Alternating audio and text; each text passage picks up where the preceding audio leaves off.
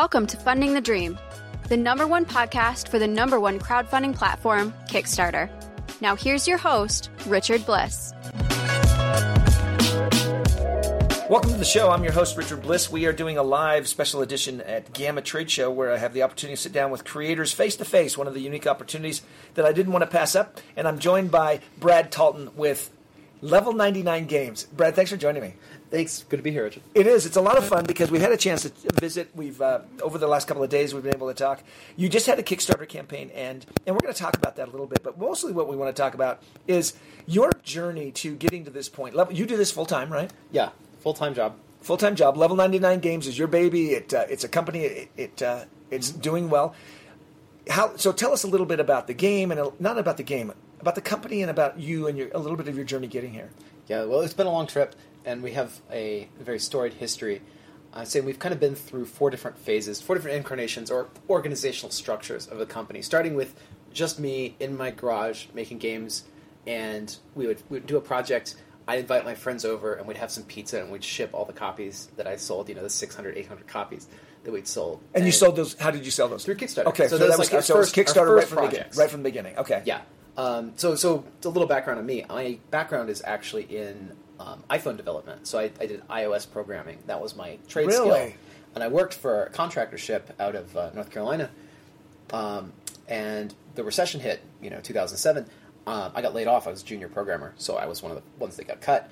And my wife, my fiance at the time, was going to New Mexico to pursue her career. And she's like, "Why don't you come to New Mexico with me?" And I'm like, "Well, I'll move cross country, but you got to marry me." And she's like, "Fine, we'll get married." And so we did that. We moved to New Mexico. Well, we moved to New Mexico, then we got married a few years later. But all right, that works. I was working contracts and doing independent on my own. Around a little bit after that's when Kickstarter got started. And I saw Imminent Domain go up on Kickstarter. And I said, well, I've always been a fan of board games. I've always been developing board games. I used to make these for my mom to play when I was like 9 or 10. Because they wouldn't let me play more video games, so I had to do something else. Got it. So I've been making these a long time, but I never thought there was a market for it. I'd been in a hobby club, and I'm like, we have to be as big as Steve Jackson to do this. Right. But Kickstarter came out, I saw Imminent Domain do it, and I was like, well, I can do that. I have a game. I put up my first game. It was BattleCon, the fighting card game. Right. That funded $25,000, and I only lost about $25,000 on that project, so it's a resounding success. But it's almost like, holy crap, it funded. Now what do I do? Yeah, right. Really, it was because I had no business experience. The complete limit of my business experience was I wrote a short novel, and sold it at an anime convention once. Oh my gosh! And that was my complete experience. So I was really coming into business from ground zero, and. So that was the first incarnation of the company. I made a game, I'd sell a game, I would ship a few copies, 6 months, 12 months later, I'd have another game. And that persisted about 2-3 years. Right, this is the time period I became aware of Level 99. It was right about that phase of your existence. Because our first project went through Impressions, and you knew me through Aldo. Yep. So we did a few of those. Eventually, we did a project, the sequel to my first game, BattleCon. So this is Devastation, the second box. This is a big box, 13 by 15 by 3 inches deep. We ended up selling a lot of these. Too many to put in my garage, so I had to get a warehouse. So I got a warehouse. I hired 3 or 4 local guys. They'd come in, ship products, and then we would work on games. That went on for another 2 years. So I was the boss now, right? And it was weird. It was it was a different thing. Not only was I running my own business, but I was the boss. I had to run payroll, and I had to set a schedule, and I had to supervise. I'm not afraid to admit I was a bad boss. Okay, I would micromanage. I would check in. I was like, "How are you guys spending my money? I paid you $100 today to do what?" And why didn't you use the cheap shipping option and not the expensive? I was that guy. I was bad. I was real bad. And through a proportion of my mismanagement and my foibles with logistics, not being very good at logistics. Right. So as a result of being bad, my business went under. Okay. I checked all my books one day. I found out, oh, hey, I'm $250,000 in debt, and all my projects are in production in China, unpaid. And so you not only do you not have the money, but you owe lots of money. I owe lots of money. Well, so I say $250. Like the $250 is like money that I owe to production, to fulfillment, two of the backers who have already paid their shipping costs. So all this money that I'm expected to come up with. And I said, well, like, I got to do something. So I came back, closed the warehouse. I fired all the staff except for the press manager, who I had to keep on because we had 2 more projects that still need to be finished. So that happened.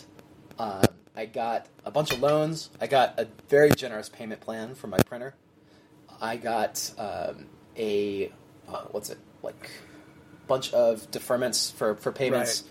I got advances from Aldo on my sales coming in. We might have to delete that part out. I don't know if Aldo wants us to know that, but yes, okay. Aldo was there too. No, yeah. So we were lucky enough to get a bunch of money in from distribution from projects that had just come in, and so we pared everything down.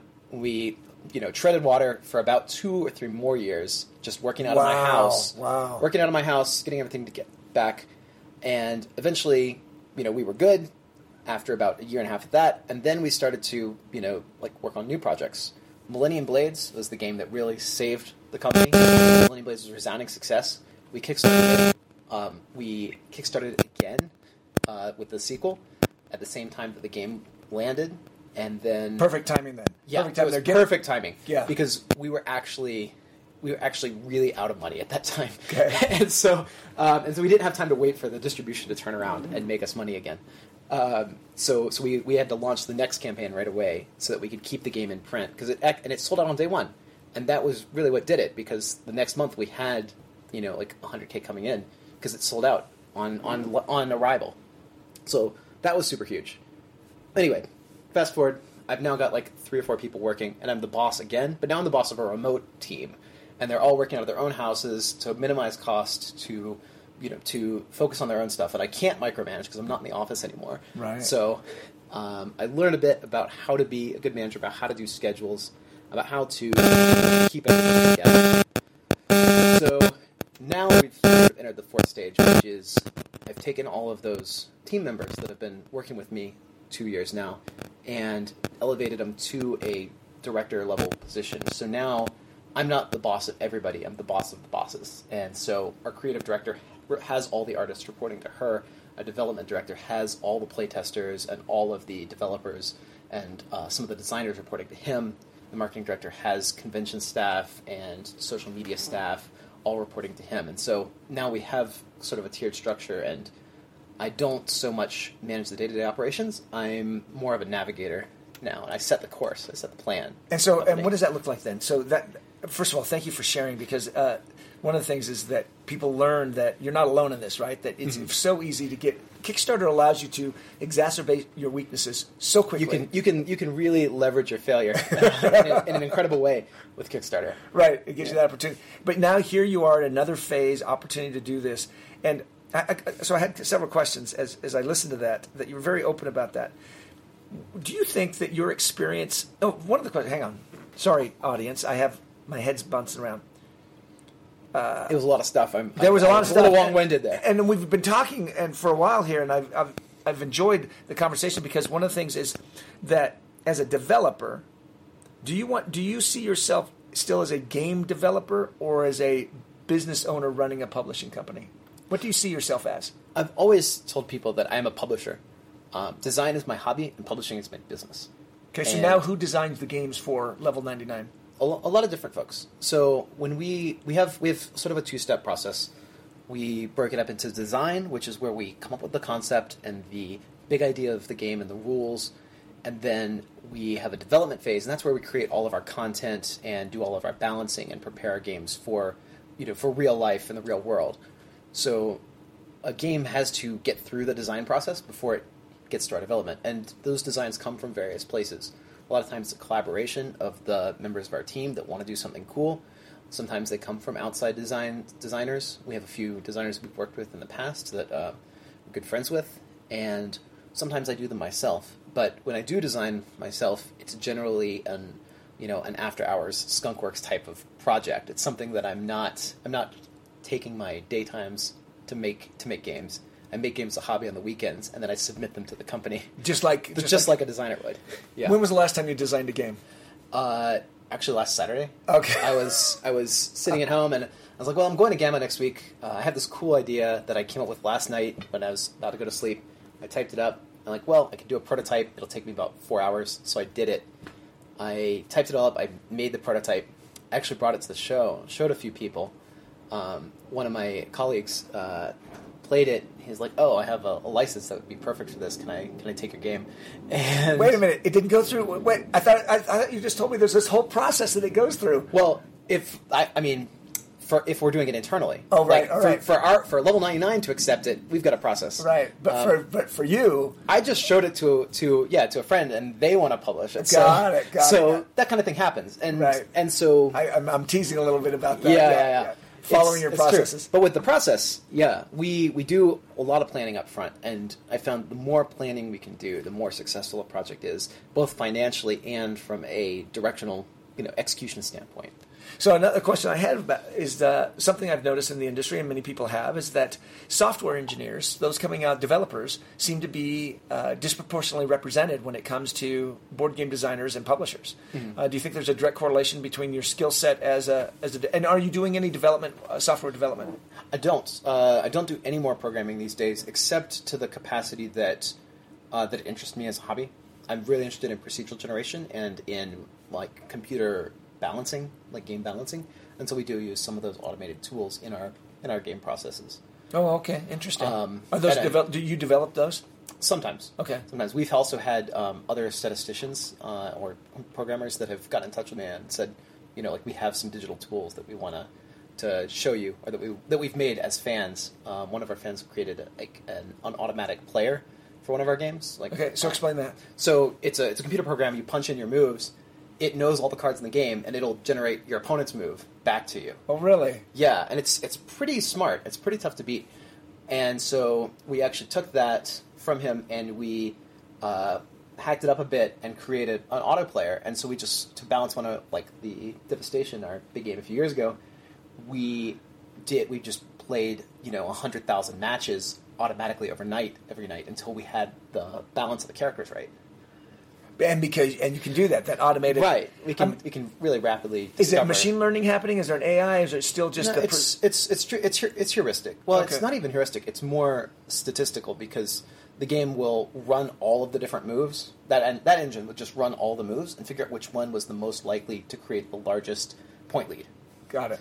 So that was pretty useful. Do you see that as a unique? Well, and that we still come back to but it sounds like the fact that software developers. Software developers have a pretty interesting skill set in that we are creating computer software, basically instruction sets, basically rule books for computers to follow. And so to take that jump from how do I tell a computer to follow these steps to execute an action, to how do I tell a human to follow these steps to execute this action, is a pretty short leap. And when a computer programmer sees mechanics like worker placement, like set collection, and like the something like action selection, we kind of resonate with those because they're similar to the structures that we use in computer programming. So, would you then? I often say this, that a board game is a computer program with the human the operating system. Absolutely. Is that that's 100% true? Okay. Yeah. And you have to. It's an interesting challenge for a programmer because you have to be extremely elegant with your systems. In the old days of computer programming, you had to be real careful about your memory limits and how much processing you were using, and you had to do little tricks and double up on your memory and stuff like that. And you get even more of that puzzle side of programming in designing a board game because you have a real complex system and you're trying to simulate, and you have to, through the actions of the user, accomplish a lot of things by consequence. Does that make sense? It does, but I'd like you to explain it because you saw a slightly puzzled look because I had to process it, but let's let our audience have a chance to process it. What does that mean by consequence? So through the way that I am moving bits around and taking actions in this board, I'm creating a much more complicated and an interactive state than it would suggest by the simplicity of the actions I'm taking. When I move a guy from here to there, and that is like a worker placement action, it triggers another thing, which does a few other things that interact with other greater systems in a larger way. I'm creating a system that is leveraging the small player's action to create a much larger effect. you see this really in a lot of the Euro thematic Euros like Eclipse and such. When I move a piece off of my board, that does something. When I move it onto the other board, that does something else. And the fact that it's there also interacts with the pieces around it in certain ways. Well, and somebody who I know who's a developer who's done well is Matt Leacock, right? Mm-hmm. Right, who I met him actually in the software world, basically before I met him in the board game world. And he's been able to take what I consider an algorithm, Pandemic, Forbidden Island, Forbidden Desert, Forbidden Sky, and then figure out how to expand this algorithm that he's got, that he's been able to figure this thing out. Yeah, I think being a good game developer is a lot about being a good puzzle developer and a lot about being a good process developer. And especially, it's really obvious if you play the Rosenberg games, you see how in Agricola, you have a little bit of that leverage. And when you get to a game like Feast of Odin, the amount of leverage that a player's small action takes on the entire game state, how those little actions ripple to every other aspect of the game, it's huge. And so he's created a really complex system with very simple inputs and very clear inputs. And I think that's the real challenge of board game, is making the results of the inputs clear to the player, making the strategy obvious without making the game itself tedious. Right, which is what, the whole Monopoly, the strategy of Monopoly is pretty clear. I tell people Monopoly and Risk are the same game. You just simply need to take over all the territories on the board, eliminating all the players, and walk away with all the resources. Well, that describes pretty much Monopoly and Risk. Yeah. Right? And so that's why it's tedious, the term tedious, because you have to do all those actions yourself. Right. Yeah. And the game can't do it for you. And versus Ticket to Ride, on the other hand, allows you a process of development. Yeah. And I hesitate to have this conversation with you, Brad, because I'm operating at a very basic level. I'm a business marketing guy, and I know what you think about those business marketing guys. So I admire the business marketing. Really? Okay. It's something I aspire to, because, like I said, I realized that it was what I lacked. It was really what brought us down the first time, was my own deficiencies in that area. And is that something that's always attracted you then? It's something that's in my family. Like for 3 generations back, my family's been entrepreneurs in one way or another. And so I've always been close to business, but I was never really taught business. Right. And so, so I didn't know. I really didn't know what it was. I figured, if you go how hard business, can it be? Well, yeah, how hard can it be? I'll just go out on the street and sell the thing that I made. Right. And the world doesn't work that way anymore. But even, I don't know if the world ever worked that way. Right. But basically taking upon myself a business education, doing a lot of reading, learning what marketing is and how to do it, how to manage logistics, how to manage accounting and financials, and do planning. How to manage people. And people especially. People is a huge thing. So, yeah, so I do admire that, and it's one of the skills that I need, that I'm constantly trying to become qualified for the position. I don't know if I'll ever get there, but... Well, I would say, just from sitting on my side of the table, that you're a far, far down that path, because the fact that you recognize, here's the skills I need to be effective. And it's interesting to listen to your personal evolution, as you've talked about the evolution of your game company, your own personal evolution to go from a developer, whatever drew you to that, to a designer, and then to a bit of a business owner. Mm-hmm. And now, really, you're a leader. That you have turned into a business leader rather than simply a manager or a designer or that type of thing. And that's a really interesting evolution that not a lot of people recognize they're on. One thing that I really think is interesting for me is that the attraction to me of business is kind of the same attraction as game design, in that I believe that there's a correct process that I can create that like a correct operational procedure and process that I can create that will leverage the energy of myself and of the other players in this organization to create magnified results. And I think that's the fundamental of business that I sort of always missed.